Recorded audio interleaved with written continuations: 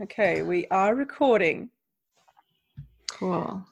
Now I have to clear my throat, of course, because I've started recording. I just realized I didn't do my update from last week. You didn't? Well, that's okay. I'll put some lip balm on very slowly. I can do it right now. It's not much, so.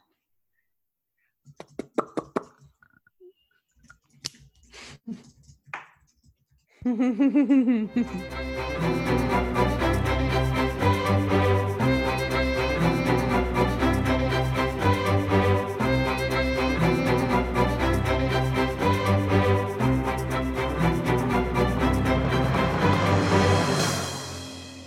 everybody, welcome to Season 2, Episode 15 of Belgariad and Beyond, the show where we explore magical reality through fiction, chapter by chapter. And we've begun with the Belgariad series of books by David Hicks. I'm sorry. Come on, Flower. This is not your introduction. I'm sorry, that's staying in the show. That's staying in the show. This season, we're reading book 2, Queen of Sorcery, and today we're diving into chapter 14. I am Sondra Turnbull from the Goddess Kindled Universe, and I'm here with Alicia and the lovely Flower. Hiya, sweetheart. Yeah. Hi. Yeah, she had to contribute, I guess. She's like, I am always here in the background. It's time for me to voice myself. Yeah, she doesn't usually come in till right at the end. I know. There's a lot going on right now too, and I hope it doesn't pick up on my end, but like my neighbor up in their cul-de-sac here, she's having them like destroy her tree or something. So they have that big machine that like they feed the trunk into it. So there's moments where it gets real loud behind me, and I'm like, I hope the microphone's not going to pick it up. Right now it's not going. We'll see. We'll see how it goes. So she might be a little more barky this episode. Okay. Yeah, I would be barky too if they were chopping up a tree right near me, sweetheart. Don't you worry. Yeah. So, how is your week? Tell me what's in your cup. This is Polgara's Cup. For any new listeners, this is the first segment of the show called Polgara's Cup, where we talk about the potions in our cups, which is basically us catching up on our week and talking about what's going on. Mm-hmm. Yeah, it's one of my favorite segments. My cup, I put a cool lavender tea because compared to the last time we spoke, I'm feeling a lot better than I was. So it has been like a mellow week of reflection, and I also started outlining the third novel in the Raven Dreams series. So that, exciting. Yeah, that helped kind of lift me up a little bit. And then just as of this morning, it's been finalized that my nonfiction book is being sent off to the printer, and it's going to be published as soon as the approval is complete with, you make sure it's all ready to print and stuff. So I imagine it's going to be within a week would be my guess. Was there much editing required? No, because it was so natural for me to write this book. It just kind of came. It was almost like one of those experiences where you're being guided as you're writing. Mm-hmm. Like you can feel something working through you. It's not even like it's your words necessarily. You're kind of just transmitting the information. And so it felt like that. I'm interested to see, I want you to read it, to read it through, and I want to get your reaction to that, because chances are you won't remember what you wrote because of the way it came through. Mm-hmm. And it will be like reading someone else's work. Yeah. So I'm really interested to know how that goes for you. Yeah, it's very possible. I mean, I did some run-throughs myself after just to make sure that there were no little errors and typos and all that. But I didn't think there was even any need for editing on this. Like it just, it's nonfiction. I know the flow I wanted it to feel like. I just wanted it to be casual. Mm-hmm. and really concise and informative, but extremely uplifting and inspiring. Oh, So you it's should not a very probably say long what you book. should probably say what the book's about and what it's called. Yeah, it's called The Internal Journey of a Writer, and it's my process of writing novels. It's very inward focused. Or I feel like still even now, when you set out to start to write a novel, you have no idea what you're doing. And you start to do these Google searches and researching, how do I write a novel? How do I do this? And then you start getting in this place of overwhelm and self-doubt. At least that's where I went. It's like a spiral through this black hole of like, how am I supposed to do this? I'm not good enough to do this. Wow. And all these opinions of others start to weigh you down more. And so it took me a long time to get past that and figure out my own, how I was doing it on my own. Mm-hmm. But it's an inward journey. It's all about everything you need is already inside of you. And so I guide people. It starts, the first half of the book is purely of like sharing my story and then also how it relates to what I'm teaching. And then the second half is what I used to work with on clients on writing their novel. Mm-hmm. Like Mm-hmm. the process of how to pull it from within. You know, you get your characters, your setting, your storyline, all of it just from within you. And once you have that, once you're in a secure place within of confidence and knowing what you want to write, if you really feel you need to for certain aspects to go get some advice on the specific thing, you already know what you're looking for. It's not an overwhelm. It's like, okay, I'm just going to look up this specific thing and then I'm done. And you know, go back to your working from within process. So if people want to know when it's available for sale, where can they go? So it's going to be balboapress.com is the main site I would send people to once it's published. I don't have a date yet. Like, okay, well, stay tuned, folks. We'll let you know when it's released for sale. But because I'll also have it up on my website, of course. So okay, well, all of Alicia's details are on the Belgariad and Beyond website, so you can find sort of winnow your way through to Alicia's website. Yeah. So that's been a fun week of book stuff, I guess. No. Cool. I'm just sipping my chamomile tea, which is not my potion. You want to know what my potion is this week? Definitely. Fucking everything in the kitchen sink in my potion this week. So, it's fizzy with an iron tang and a bittersweet finish. Okay. Okay, because last Friday, the day after the last time you listened to us, dear listeners, we took our house guest to the Efteling. The Efteling is a huge, huge, huge theme park here in the Netherlands. It's awesome. It's amazing.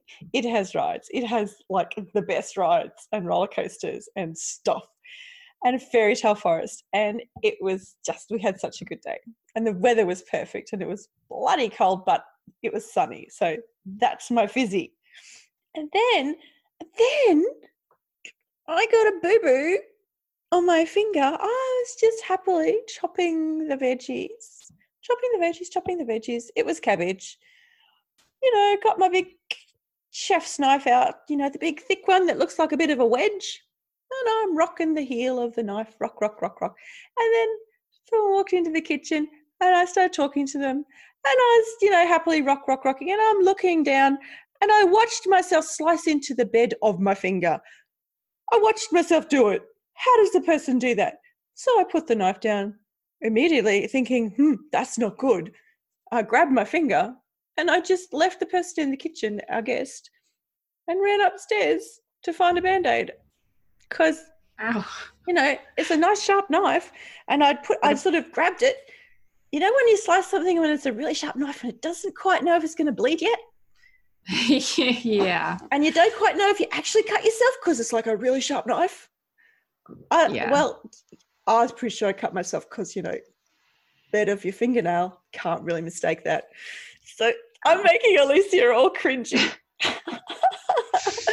So anyway, I Ow. got it. I grabbed it, and a lot of the time, if I grab it quick enough and put a Band-Aid on it and just hold it all together and give myself a good zap of Reiki for like, you know, the next few days, it heals really well, and it's doing that. It's healing really well. But holy shit. Wow. So that night we had secret ingredient lo mein. Oh, no. Are you going to throw up? No, I'm not. It reminds me of that Barber. What's the Barber one where they put people's body parts in the pies? I don't know. I haven't seen that one. Is it the Barber of Brother But, the Barber of Brother? Oh, that one that Johnny Depp did in the musical. Yeah. That one. I can't remember the name. The Demon Barber of that's what they Baker call Street. him. No, well, I think I'm mixing up Sherlock Holmes now. Barber, hold on. I'm looking it up because that's going to kill me. Sweeney Todd. That's the it. Demon Barber of Fleet Street. Fleet Street. There we go. See, I was all confused with my English stories. That's okay. I couldn't remember it. I used to watch that movie on a repeat. I've never seen it. Is it good? It's good. It has good music. I used to be obsessed with Johnny Depp before he went a little cuckoo. Yeah, that was disappointing. When he was younger, I thought his stuff when he was younger was so good. He's just a brilliant actor. He really is just a brilliant actor. Oh, but I'm still drinking my potion. You want the end of it? Yeah, we're in the dregs of it now. We're into the bittersweet finish. Okay. So today, my youngest daughter, who lives in Australia, halfway around the world from where I am in the Netherlands, today she had her end of high school graduation, like formal dinner dance, the one they get all dressed up for. Mm-hmm. Oh, getting a bit. And she looked fucking gorgeous. Holy shit. So everyone, I want you just to close your eyes for a moment and imagine Jessica Rabbit. You gotta change the hair from red to brunette. And that was my daughter in the red dress, cross-tied at the back, slitted, like she looked stunning. It's like, holy shit, that little person used to be in my belly. Yeah, I know. And I just had this like, wow. And there's a photo because my older daughter is a hairstylist. And so she did my younger daughter's hair for the event, and she's really talented. And there was this photo of them both together, and the younger one towering over the older one, who is not a short girl. Like, I am very tall. My older daughter is about the same height as me, and the young one, she's taller than both of us now, and she had high heels on and just looked like this freaking supermodel. Seriously. And she was fierce. She had she was just owning all that shit. It was amazing. I was so in awe. I was so proud of her. And, so that's the bittersweet. So she's having all of this amazing stuff done. There's all of this, this threshold. She's stepping through these thresholds and going through these end of school rituals, which I never got to do. And I just I so hoped that my daughters would get to do them. And Alyssa took her own way to where she is now, and she didn't do any of these kind of ritual things either, but Brooke has. And it's just been amazing to watch her do all of these things. And then on Friday, so 2 days' time, she'll graduate. She'll have that's the end of high school then. And, oh, my goodness. So it's like at the back of all of this is joy, but it's kind of this soft sort of sadness that I can't be there myself to, pick her up, to pick her up from formal. And her stepmom did that, and there's a photo of her and her dad, and he just looks so proud and stunned, like seriously stunned, like, who is this woman beside me? It was beautiful. I bet. The dads always seem to be more in like shock of how when they have a daughter, It really is the most precious photo I've ever seen of the two of them. Oh, that's good though. I'm glad I'm sure she had a great Oh, time. she did. She called me when she got home. So I was just, and that's the whole sweet part, like the whole bittersweet part of the whole thing. It's so poignant. So she called me when she got home, and she'd had such a marvelous time dancing her ass off after a delicious dinner with all of her friends. And she said, everyone looked so beautiful. Just every single person, Mum. We all looked so beautiful. And they just had so much fun. And she's like getting undressed and taking her makeup off and, you know, ungluing the double-sided tape, because trust me, this dress required double-sided tape, you know, from around. And she's sort of peeling herself out of this, and while she's talking to me and putting on her soft floppy t-shirt and just, oh my goodness. So I had such a, it was a big day, the perfect end of my week. And I just wanted to tell you all about it because, you know, it's a big deal. And I had to share. And my daughter doesn't listen to this podcast, so I probably won't get in trouble for talking about her, because I get in so much trouble when I brag about my daughters. Really? Yeah, especially the younger one. She's really like, Mom, what'd you do? Oh. Yeah, I guess that's normal. That's a normal reaction. Almost 18, 17, and ready to just be amazing for the rest of her life. Yeah. Well, that's good. I'm glad that it all went good for her. And I know this has been a really long potion section, but it, you know, I don't care. It's our show, and you'll love us because you're here at this is the 37th show of the podcast. We're into season 2, and if you're here, you love us. So we love you too, and this is our life. Yeah, it's all good. Yeah. What's next? I'm a bit loopy. Garian's View.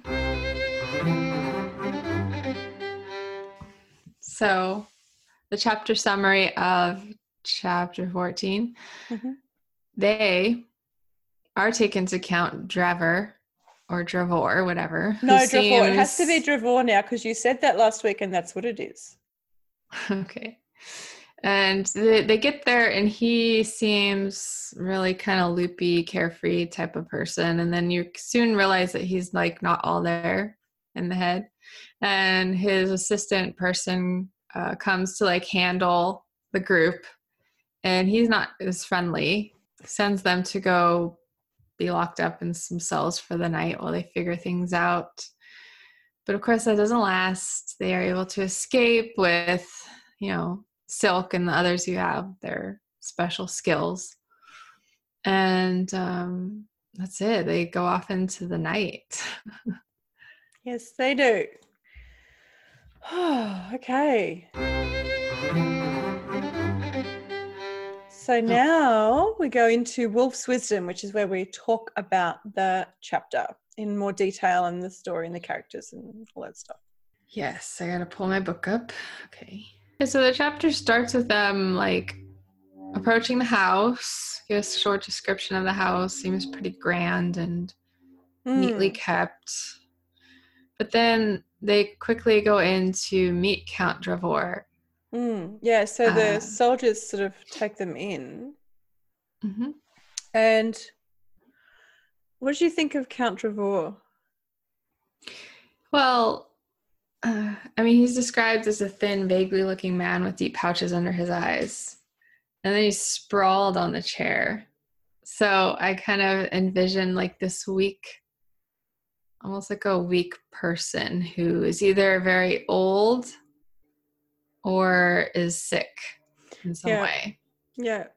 So I think when I first read it, I didn't catch the thin, and I just saw him as this kind of it was almost like I imagined like he's someone who just consumed too much of everything. I was just like slobbed out on a chair with a, you know, they call it a mantle. This garment that people wear in Tornidra is a mantle, and I see it as like a muumuu kind of thing, almost. It's flung over the top of clothes or something. That's kind of Yeah, loose and like wide sleeves. I had to pause and wonder what a mantle was because I saw it in the last chapter, I think it was too, and I didn't know. And Well, then I almost Googled it today. I haven't yet, but I'll have a check and see if there's anything. But that's how I imagine it, like a long robe, like a loose sort of because over. they give a little robe. bit more of a description of it here, so you can kind of visualize what it would be. Yeah, so it's pale rose with silver trim at the hem and around the sleeves. Oh, to indicate his rank. So in Tol Nidra, a lot of we come to discover that things are quite structured, like really, really structured, and it's very militaristic. So everything is ranked. So so maybe it's almost like a uniform. Maybe so. And anyway, as soon as he starts to talk, we realize that his voice is slurred. And he doesn't seem to have a memory of anything either. Has no clue why they're there. Mm-hmm. Why the guy, like the soldier who brings them in says, oh, here are the prisoners, the ones you ordered arrested. And the cow's like, well, I ordered someone arrested? What a remarkable thing for me to do. I wonder why I did that. And he's like, I hope it hasn't inconvenienced you, my friends. It's like just like totally loopy and out of it. Mm-hmm. Yeah.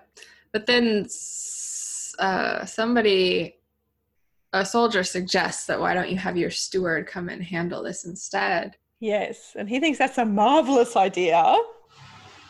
And then he just like shifts around in his chair and he's like falling right to sleep.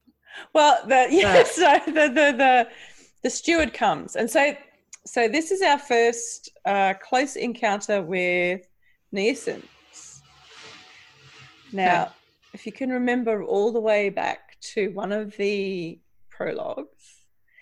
I don't. Okay, so they taught the Neosens are the people who live in Nisia. My tongue's numb. Sorry, I actually have a numb tongue. They live in the jungles.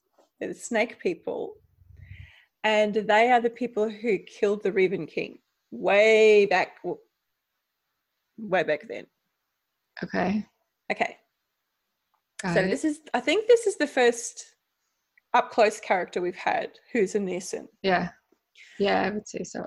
And so the snake people, so the names of the places and the people have lots of hissy sounds in them. Mm-hmm. And the way that, what do you think of the way that, so the steward comes in, sorry, his name is Yadis. So Y''DISS is his name, Yadis.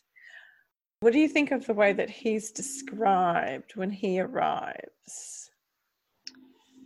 I honestly glazed over this, but I have it right here now. Mm-hmm.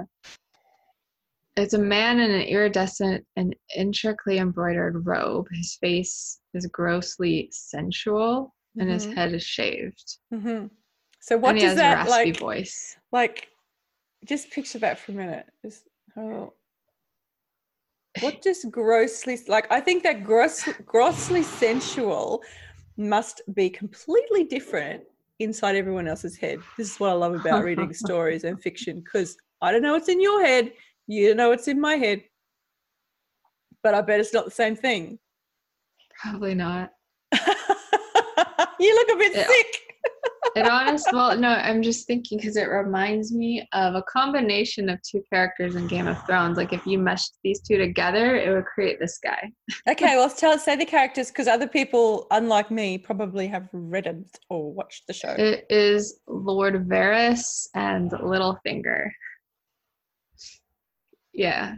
I really hope this guy lives and finishes the rest of the stories, because I do want to read them. It's so good. It's so good. But yeah, I mean, the bald head is Varys and like the description of the robes. But then that grossly sensual look, I just go immediately to Littlefinger. He always would just walk around like with this expression. That's what I imagine it would be described as. And you just want to slap him. I'm going to find pictures of both these people and put them in the show notes side by side.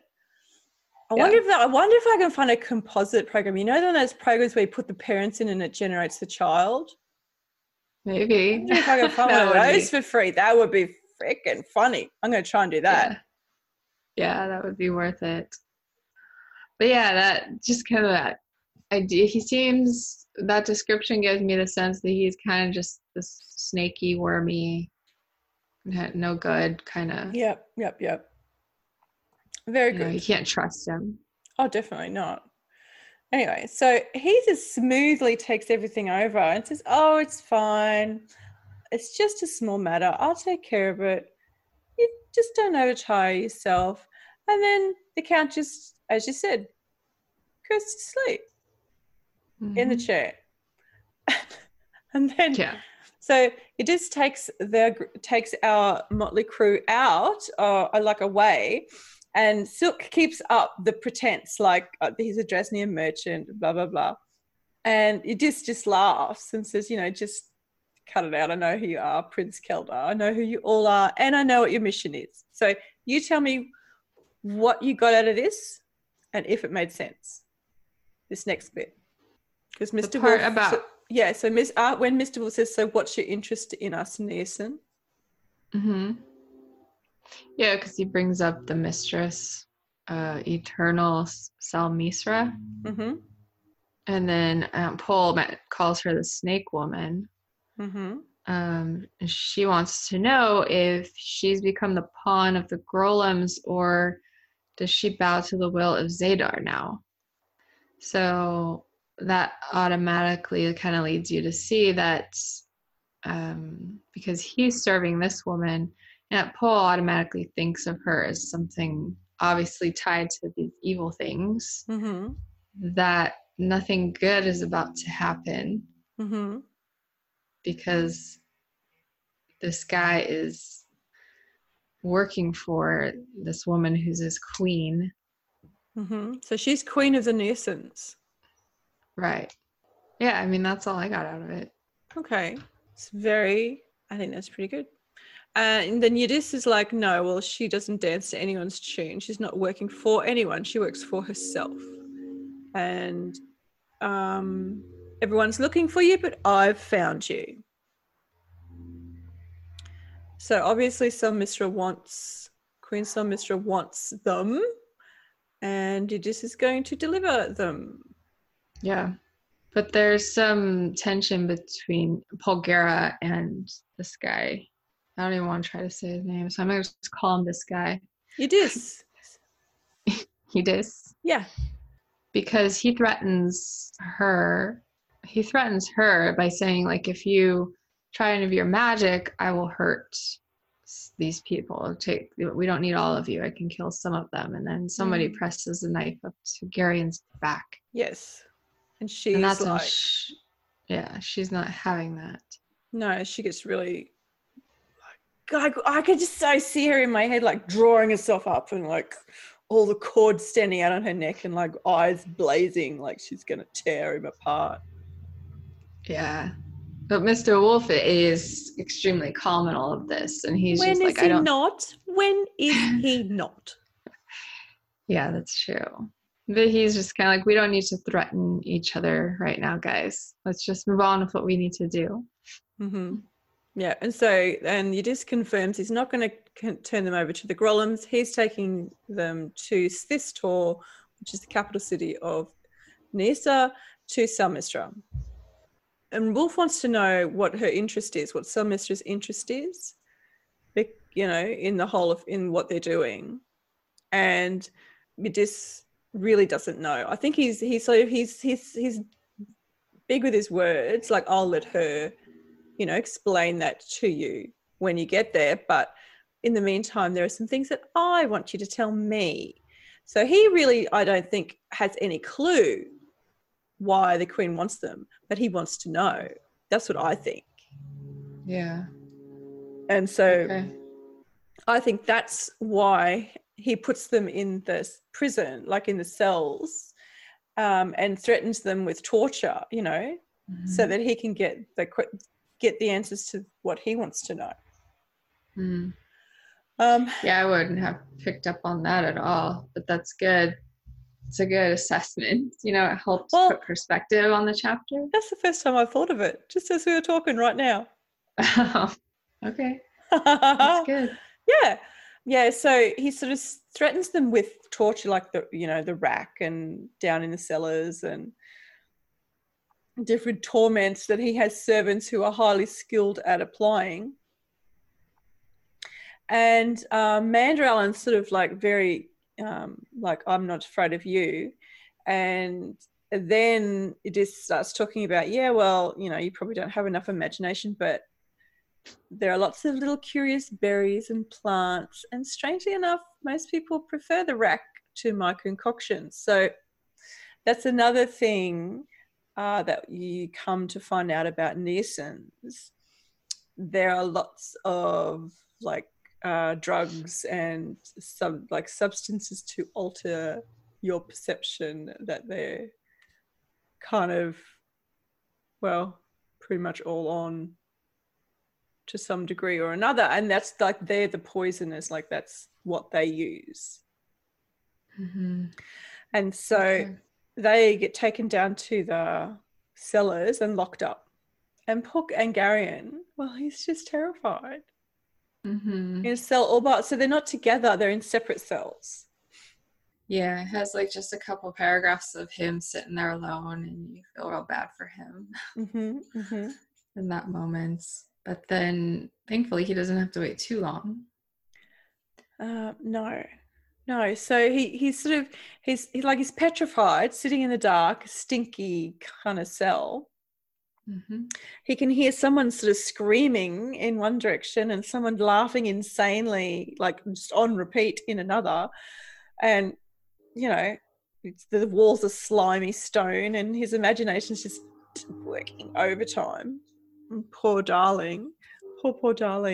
And, time sort of stood still and he doesn't know what's going on. And he hears someone scraping at the door and he yells, "Go away!" Like, he's so scared. But it's Silk. And Silk's like, "Oh, keep your voice down." Mm-hmm. Yeah, I like this whole so you go here. Scene. This is such a cool scene. I love this scene. Well, I like how it just starts with him trying to open the locks and he's complaining about the rust. Yes. And, it's kind of like they're in this hurry to get out, but he's just taking the extra moments to sit and complain. I don't think he's sitting there. I think he's complaining as he's doing it. So Silk's, it's kind of like Silk's picking the locks of the cells. Yeah, he's picking all the locks and letting them out. Mm-hmm. Mm-hmm.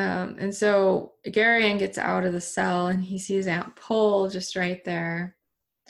So, I mean, he instantly goes to her and takes her a moment to kind of open up to him, but she does and just holds him.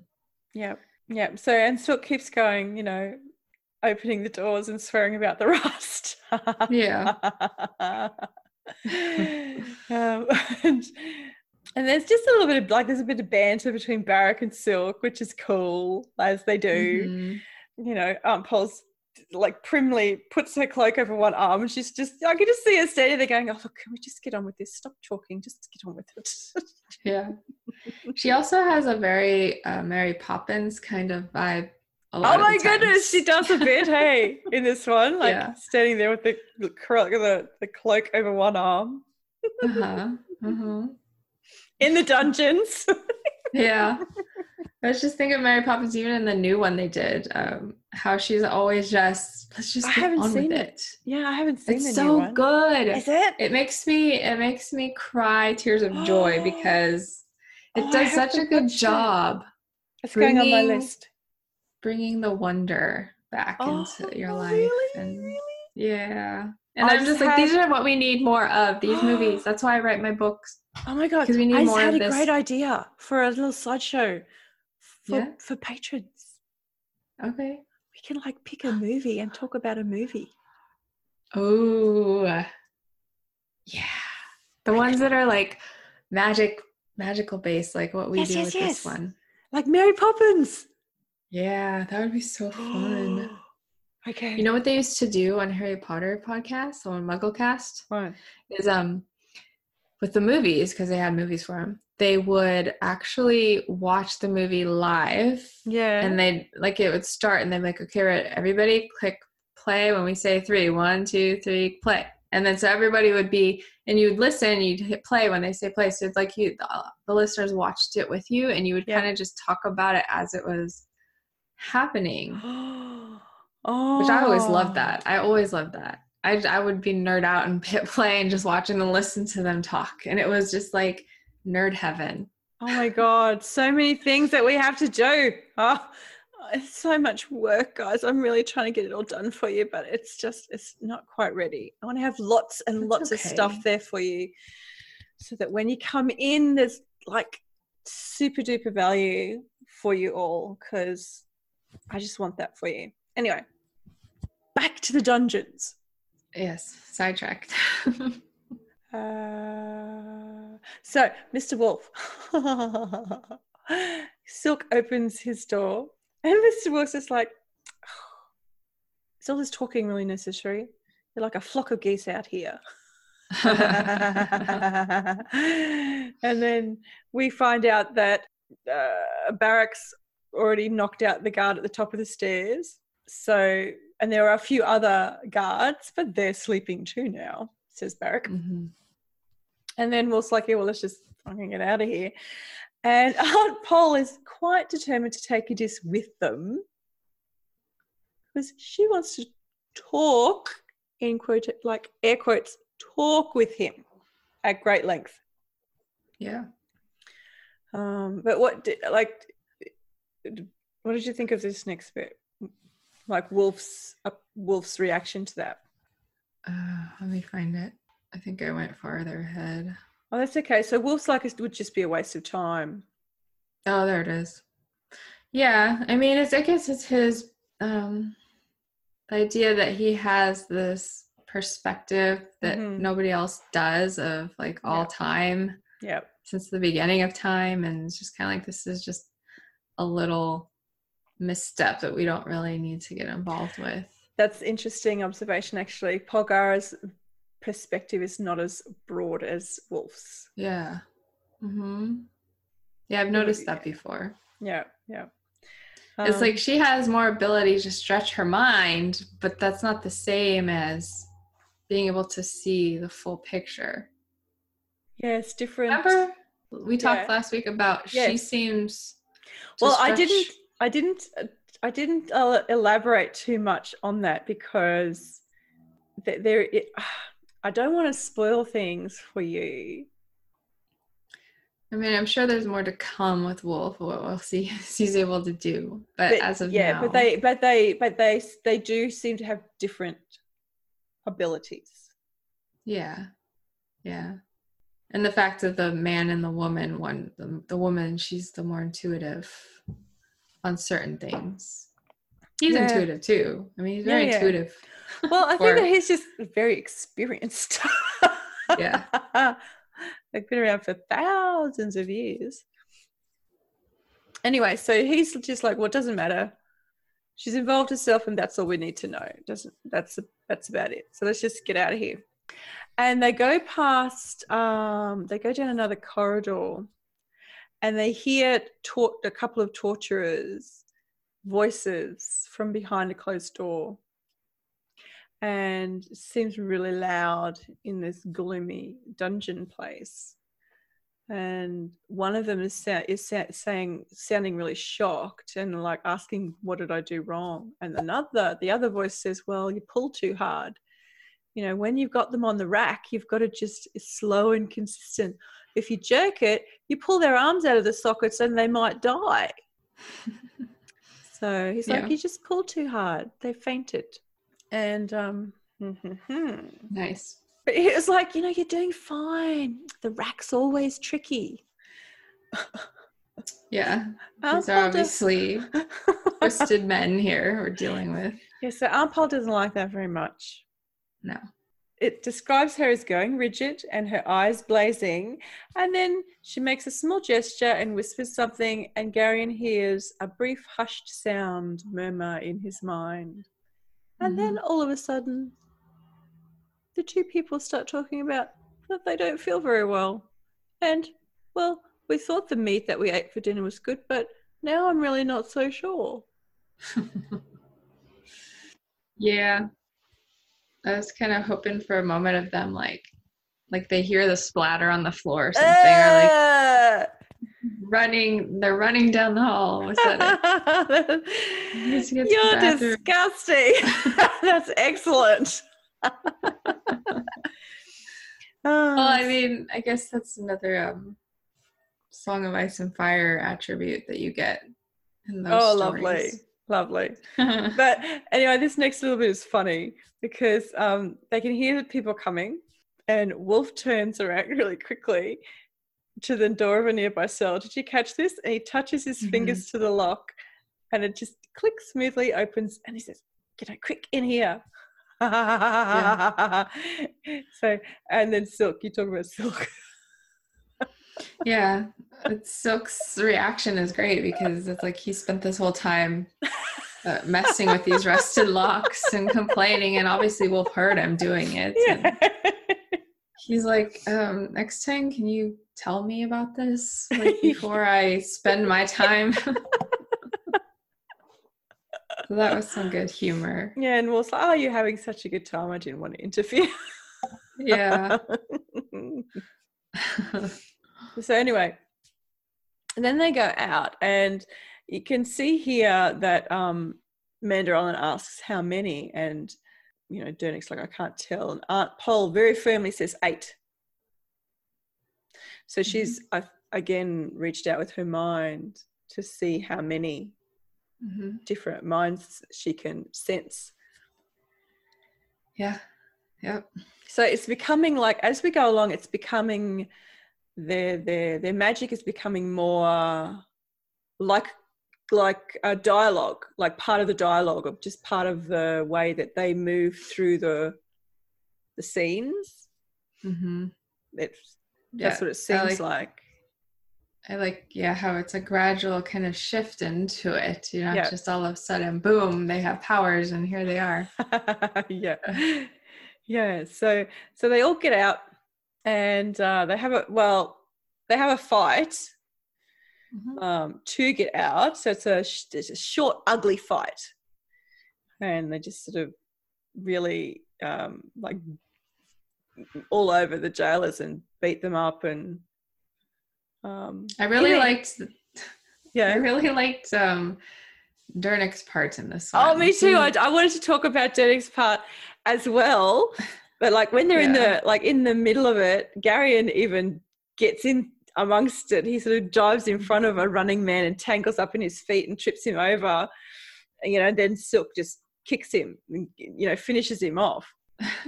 So that they're all in there. And then you talk about Dernick.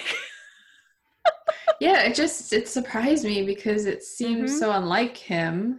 Yes, that's what I wanted to talk about. He was bashing a man's head. I mean, maybe he didn't have a weapon on him, but he was just bashing this guy's head into the wall. Yeah. Well, and to me, I don't think he does carry a weapon. He's usually he's usually described as finding a cudgel or a stout piece of wood or something. Yeah, I guess so. It just seemed so violent for him. And then that last moment where they're kind of like, all right, we're ready to go. And then Dernick has to just smash it one more time. And let's go. It seems like he's taken on a bit of a casual, like he seems very blasé about doing real damage to this person. And it really wasn't so long ago that, he was it just feels like it's interesting to me that he is extremely bothered by the possibility of an affair, but he has no problem smashing someone's head into a wall and not feeling gross about that. Yeah, okay, but this is a very they haven't. I know they don't have a choice. Journey. No, but they haven't been on this journey for very long. And this way of casual violence is a really new thing for Dernick. Right. You remember back when he killed the guy in the forest, he was devastated. And I realized that this is not killing a guy, but it could be because he's really cracking that guy's skull against the wall. Yeah, we don't know if he's dead or not. I thought he was dead. And honestly. so I'm just like, I just don't know if this is, if like, do we It just believe seems really this? out of character unless it's explained later on why he did it. I mean, I don't Otherwise, know. It feels like a very rapid descent into casual violence for someone who was so opposed to that kind of thing. Mm-hmm. Yeah. But anyway, so that's really, anyway. Tell us what you think, listeners. How do you feel about Dernick's descent? Oh, episode title. No, hashtag. Write that down. Someone write that down. I got it. Okay. So they're all very happy with their little fight, and off they go, and they're sneaking, and Garion feels much better after he's got his sword belted back on, because Silk sort of disappears for a minute and for a little while and comes back with all of their gear. Yep. And so they've all got their weapons back, and as they're leaving, they can hear Yadis and Count Dravor's voices from behind a partially open door, and they're talking about colours. What did you think about this? Well, it just kind of proved my point in the beginning when I thought that he seemed sick. It's clear that they're giving him something that's making him this way. Mm-hmm. Mm-hmm. And right now he's asking for the green. He's like, the red tastes better, but it gives me bad dreams. The green doesn't taste so good, but the dreams are so much nicer. Yeah. And then Yadis is like, soon you'll be ready for the blue and then the yellow. And finally the black, that's best of all. Yeah, I know. So I'm like, wow, these are like seriously like, and you know what I thought though? I like, okay, I can see that the more and more powerful narcotics, hallucinogens or whatever, but why would you do that to the person you work for? Because chances are that shit's going to kill them or incapacitate them, like, past the point of any return, I imagine. Like, if you've got to do some serious conditioning to get to the black. Well, I would think, I just assumed that these, what are they called? Niacins. Maybe it's just that what they enjoy doing. Like, this is fun.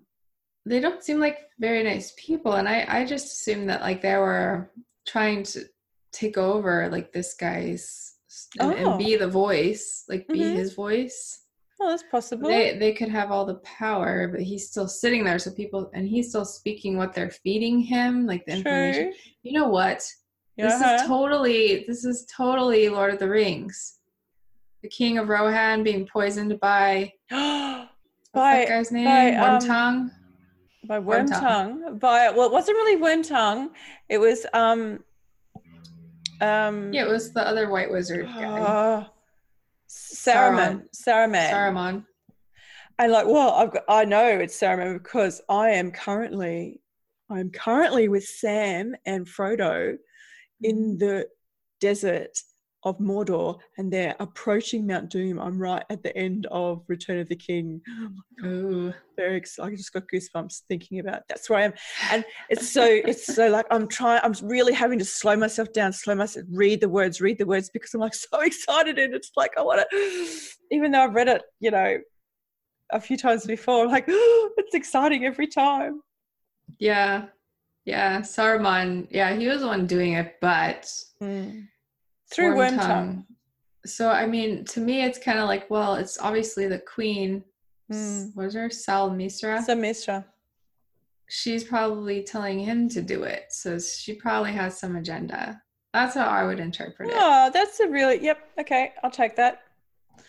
Yeah, and then they leave and they're off. And Wolf's like, well, we better hurry. And Silk's like, I know. He always has a backup. Always has a backup. Silk's amazing. He's like, well, I set fire to the kitchen. So that'll keep him busy for a while. And I just love how Aunt Pol, she's like, yeah. She's like, yeah, I like that. Well done. Yeah. That is. It's thinking ahead, Yes. Which he Somebody always who's does. been in that situation before knows. And that's the end of the chapter. Yep. I didn't choose a book. We're not there yet. Rewind. Okay, magic. Do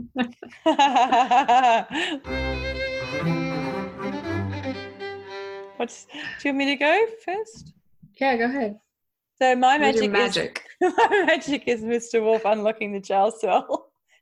So casual, so cool and sassy. Just, Yeah. That's my favorite bit. Yeah, that was a good one. I had picked something else, but I think I'm going to change mine because after we talked about this again, I liked the moment better with Aunt Pol making those guys sick. I thought that was pretty cool. Very good. Yeah. Okay, real life relating. So we have these two segments, magic and real life relating, because we're talking about magical realism through the lens of fiction. And so this is the part of the show where we take some magic out of the show and then we talk about something real life that the story has sparked in us, a memory or something that's going on. So my real life relating this week is when Aunt Pol wordlessly takes Garion in her arms when he is freed from the cell. And I've been that person for my children when they weren't children, like weren't little children anymore. Like Garion's not a child anymore. And it's just described so perfectly in the book. Like she's standing there and it just feels like it's just a simple and sort of quite a grave business. She's just standing there with a fairly blank expression and opens her arms and takes him in her arms because he's been terrified and it's a really dark situation and it feels really heavy. And I've been that for my girls and I just really recognized that little connection. I felt that. Yeah, that's a good one. I also chose an Aunt Pol moment. It's also like a motherly thing when they threaten Garion with the knife to his back and she instantly reacts without, she doesn't care what the result is. She just has to react to defend him and make sure they don't hurt him. Yep. It's the same kind of thing. And I did it too with friends growing up, but more as like a mother, when you're and there's times too, I think though, where you have to learn to like let your child be threatened a little bit if it's not like life threatening, right? Yep. Because that's how they grow and learn too. So. And that shit is hard, I'm telling you. I know. That's the hardest thing to do, is to step back and not do anything. Okay. So on to Prophecy Speaks. Cool.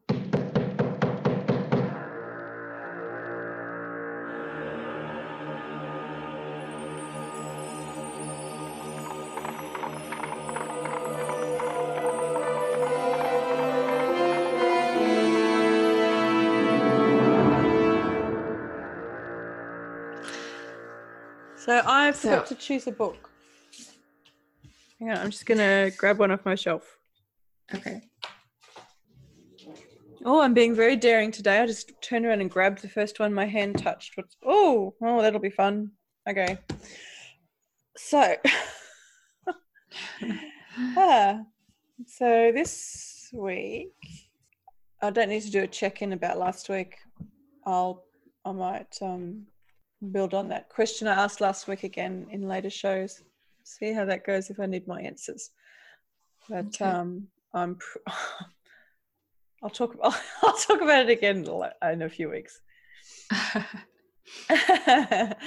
But this week I've been thinking about I can feel myself getting distracted again my new shiny projects and things calling me to learn about me, namely astrology, because it's just fascinating. And this is what I do.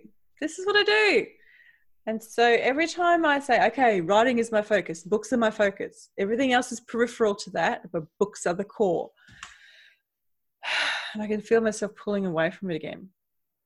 And so my question is, if I make writing my focus, like really concentrate on that as the core of my business, what does my life look like 5 years from now? That's a good question. I often wonder that myself. So I don't know what the hell's going to come out of this, because the book that I chose is The Boy in the Striped Pajamas. Ooh. Do you know it? No, is it like a children's book?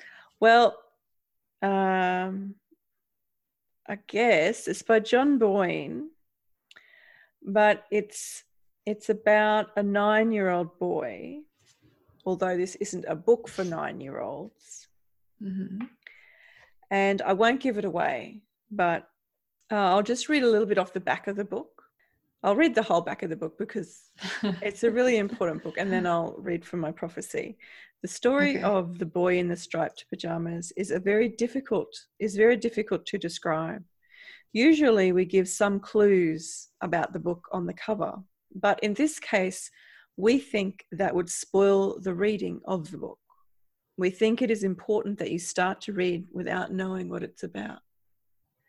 If you do start to read this book, you will go on a journey with a 9-year-old boy called Bruno, though this isn't a book for 9-year-olds. And sooner or later, you will arrive with Bruno at a fence. Fences like this exist all over the world.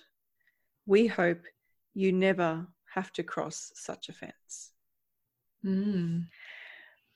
That's intriguing. And I haven't read the book, but I do know what it's about. Okay. And it's a book I've deliberately I've deliberately avoided reading for many years because I know I'll just cry. Well, I assume I will. That's a big assumption, but anyway. It's kind of like the story of the movie Bingo. Not Bingo. What is that dog's name? B-I-N-G-O, B-I-N-G-O. No, it's the other dog that's the movie. I just watched it with my kids and I cried through the whole thing. I can't watch dog movies. They always make me cry. Benji. That story breaks my heart. Yeah. Even though it's happy at the end. I wonder if I fragmented my energy too much. Now I have to ask the question again.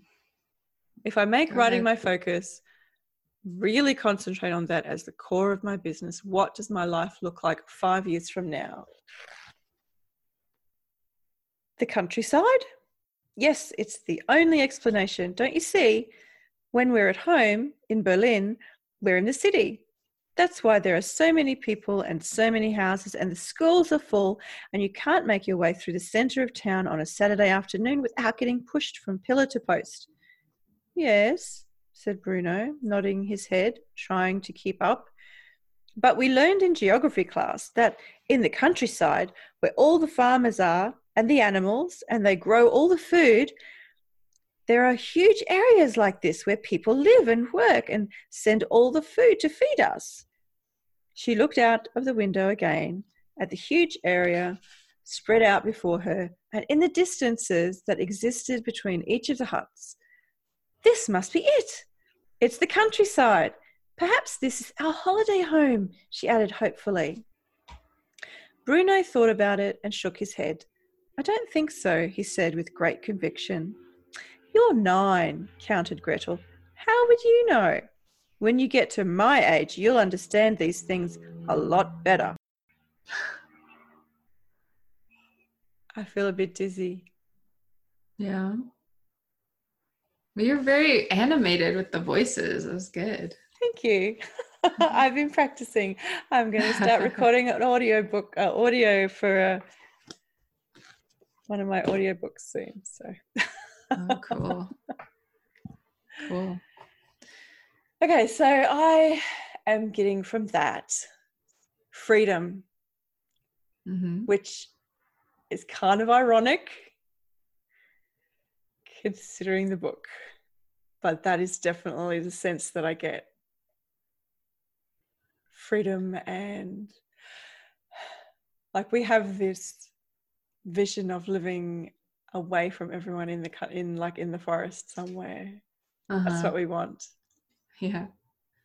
Where we can both, Hanukkah can pursue her music and her composing. We can create the meditations together. I can do my writing and all my virtual stuff.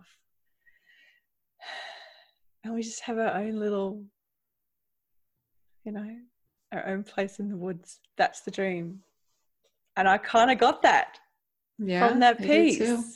Did you? I did. Yeah, I did. I definitely did. Like, I always envision, like, I don't know what your area looks like around your house, but I always envision it in my mind as like this big open country that you guys just hang out in the woods and stuff. So, well, not quite, but more than we used to. We're getting closer and closer, in that direction. Okay. So I think, you stay true to your writing because that is your main passion. Yes. It's hard. I get it. Just remind me when I start talking about my next wild and wonderful side project. The other thing too, you already have some really big projects underway. I don't need any that are already going to take away from your writing a bit. So you have enough. I have enough. Enough. Okay, your turn. Okay. I had to ask this question because it's been on my mind a lot. I'm ready to make money. Be very honest, my books don't make any money right now. And I have no other source of income. I'm grateful to have a partner who has been supporting me for the last year while I have written my books. But I want to make my own money. And so I just want some guidance on that. Because I too want my writing to be my focus. And I would really love that to be my money income. But that's my question, is what guidance. And then the book I'm using is Caraval by Stephanie Garber. It's a great book. Oh yeah, I do want to read that book. Fantasy. I haven't even read the second one. I think there's a 2 and a 3. It's such a great cover. I know, it's so pretty. I was just like, how they do the grooves when it's really fancy covers and they have the grooves. Oh, the embossed. Yeah, embossed sort of stuff. Yeah. Okay. The couple brightens. Oh, thank you, miss. Yesternight when we made it to our room, everything was picked clean. We were just hoping for some bit of a clue. The mention of Tella's scavenged room set something ablaze inside of Scarlett, yet the couple looked so sincere. They didn't seem to be mercenaries who would sell things to the highest bidder. Their threadbare clothes were in worse shape than Scarlett's blackened dress, yet their clasped hands and hopeful expressions reminded her of what the game was meant to be, or what she thought it was meant to be. Joy, magic, wonder. I wish I could tell you where my sister was, but I haven't seen her since Scarlett hesitated as their faces fell, and she remembered how Aiko had said people at Caraval didn't expect or want the truth. They come here for an adventure. You might as well give them one.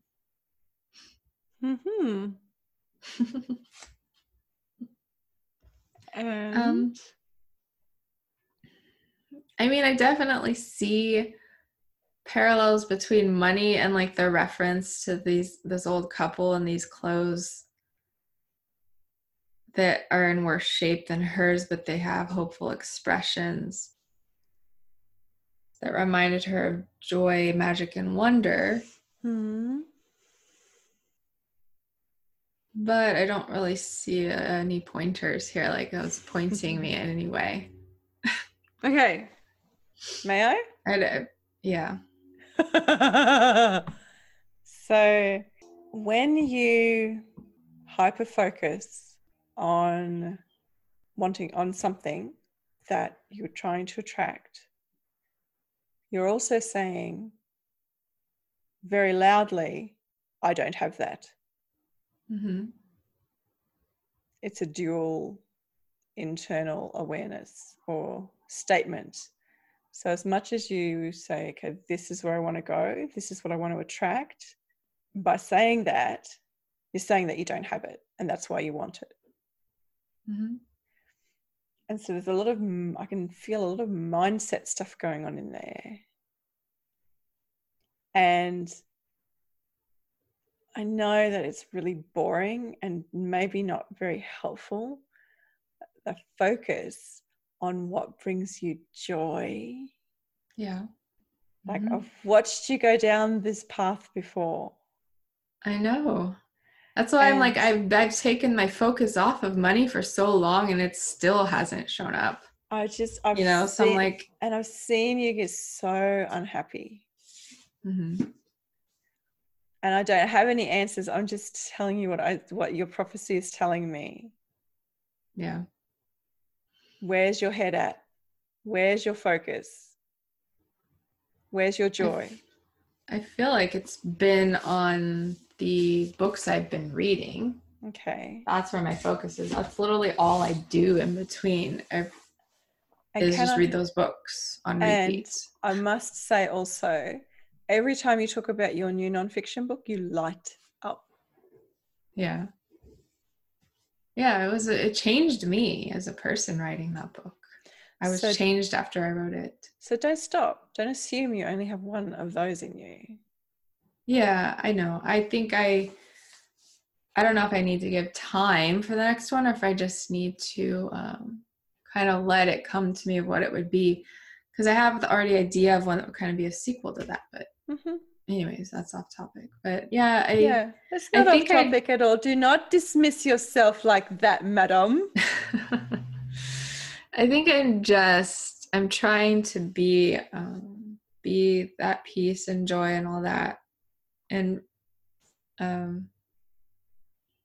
by appreciating what I have and enjoying my writing and all that. And I feel like I've been doing that for a while now. And I think for you and I, it comes down to building a body of work. And that doesn't mean 3 or 4 books. That means a body of work. Mm-hmm. Yeah.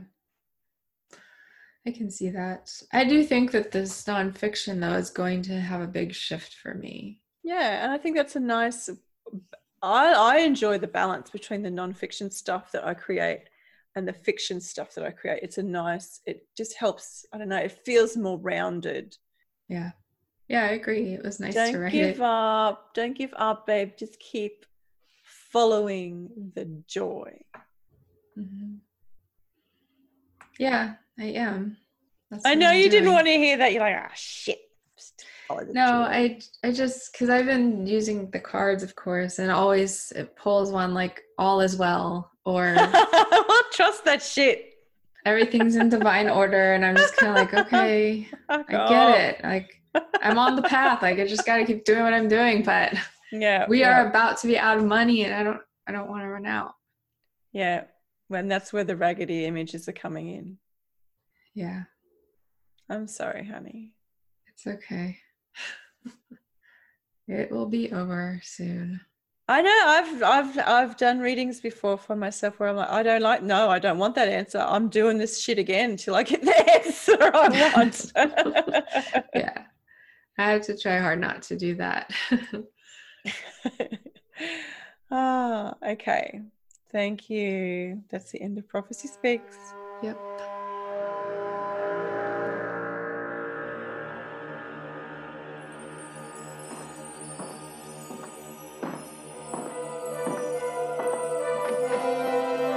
Prediction, next chapter. Oh, actually, Before we do that, last week you said we'll find out who Count Dravor is and what he wants with the group. I think the threat of this count will pass quickly once they get there. And that was like, I'm like, ding, ding, ding, ding, ding. You got it. Yeah. I was surprised there was a threat at all, honestly, but they got out really fast. So, So you totally nailed that prediction. Well done. Cool. It's been a while since I got one. Next chapter, I put maybe Leldarin. I'm hoping. It's just a hope. And that they will be followed by some of Count Drevor's men and have to lose them. So they'll have to like do some quick maneuvering to get lose track of them. And that something else unexpected that even maybe Wolf and Aunt Pool won't see coming is going to happen to them while they're on the road again. Okay. Oh, I like that prediction. I want to read the next chapter now and find out if you're right. Yeah, me too. Okay. Oh, well, we're at the end of the chapter, end of the episode. Not the end of the chapter, that was a while ago. We're at the end of the episode and I'm tired and I have a cut on my finger. It's starting to throb. I might need a medicinal cookie. Yeah. Ow. So if you're at the end of the episode with us, darling listeners, thank you for hanging around. If you want to talk about this episode specifically, please use the hashtag DernixDescent. And you can find us at our website, belgariadandbeyond.goddesskindled.com. And there are all the clickable links there and the extended show notes and everything, lots of stuff. And we're also on Facebook and Instagram. I've actually posted a couple of new things. That's exciting. But Facebook definitely at Belgariad and Beyond. And I think I talked about all the things, but I put show notes that have lots of interesting things and weird stuff and clickable things and photos and funny things. So go to the website and check it out. Yeah. And we are still waiting for some awesome reviews on iTunes as well. So if you're feeling generous this week, we'd appreciate it. Absolutely. And we got a couple of new subscribers to the mailing list, which is fun. So if you haven't subscribed to the mailing list, but you follow the podcast, head over to the website and click on the subscribe and you'll get the show notes in like they'll be emailed to you every week. And if I have enough people on the list, we'll start sending out like little hellos and extra things and, definitely everybody on the mailing list will find out when we do special stuff, like special shows and, when we start making those Patreon offers and the stuff that, the really geeky, cool stuff. If you're really interested in that, make sure you're on the mailing list so that, you can find out about them. Yeah, that's a really good idea. Whenever you are interested in anything at all, you must be on the mailing list. Oh, it's the best way to stay in contact because it really is us on the other side of the emails. It's not some machine, right? Yep. So go sign up. Is that everything? Did we say everything? I think so. I've gone a bit la-la. Yeah, I think it was after that. Your prophecy that you did. You said you got a little dizzy. I did. That was a big one. It didn't deceptively large prophecy. That was like the big gong ringing, like I can feel the reverberations of it. Yeah. So that's pretty cool. Okay. Yep. That's it. I think we're done for this week. Okay. Well, we'll see you next time. Thanks for tuning in, everybody. Bye, everyone.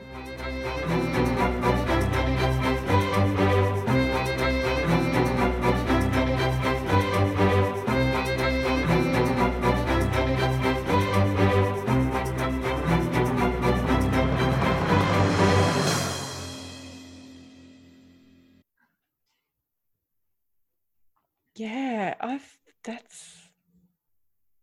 can't say it's not the answer I wanted because it totally was, but I wasn't expecting it. Yeah.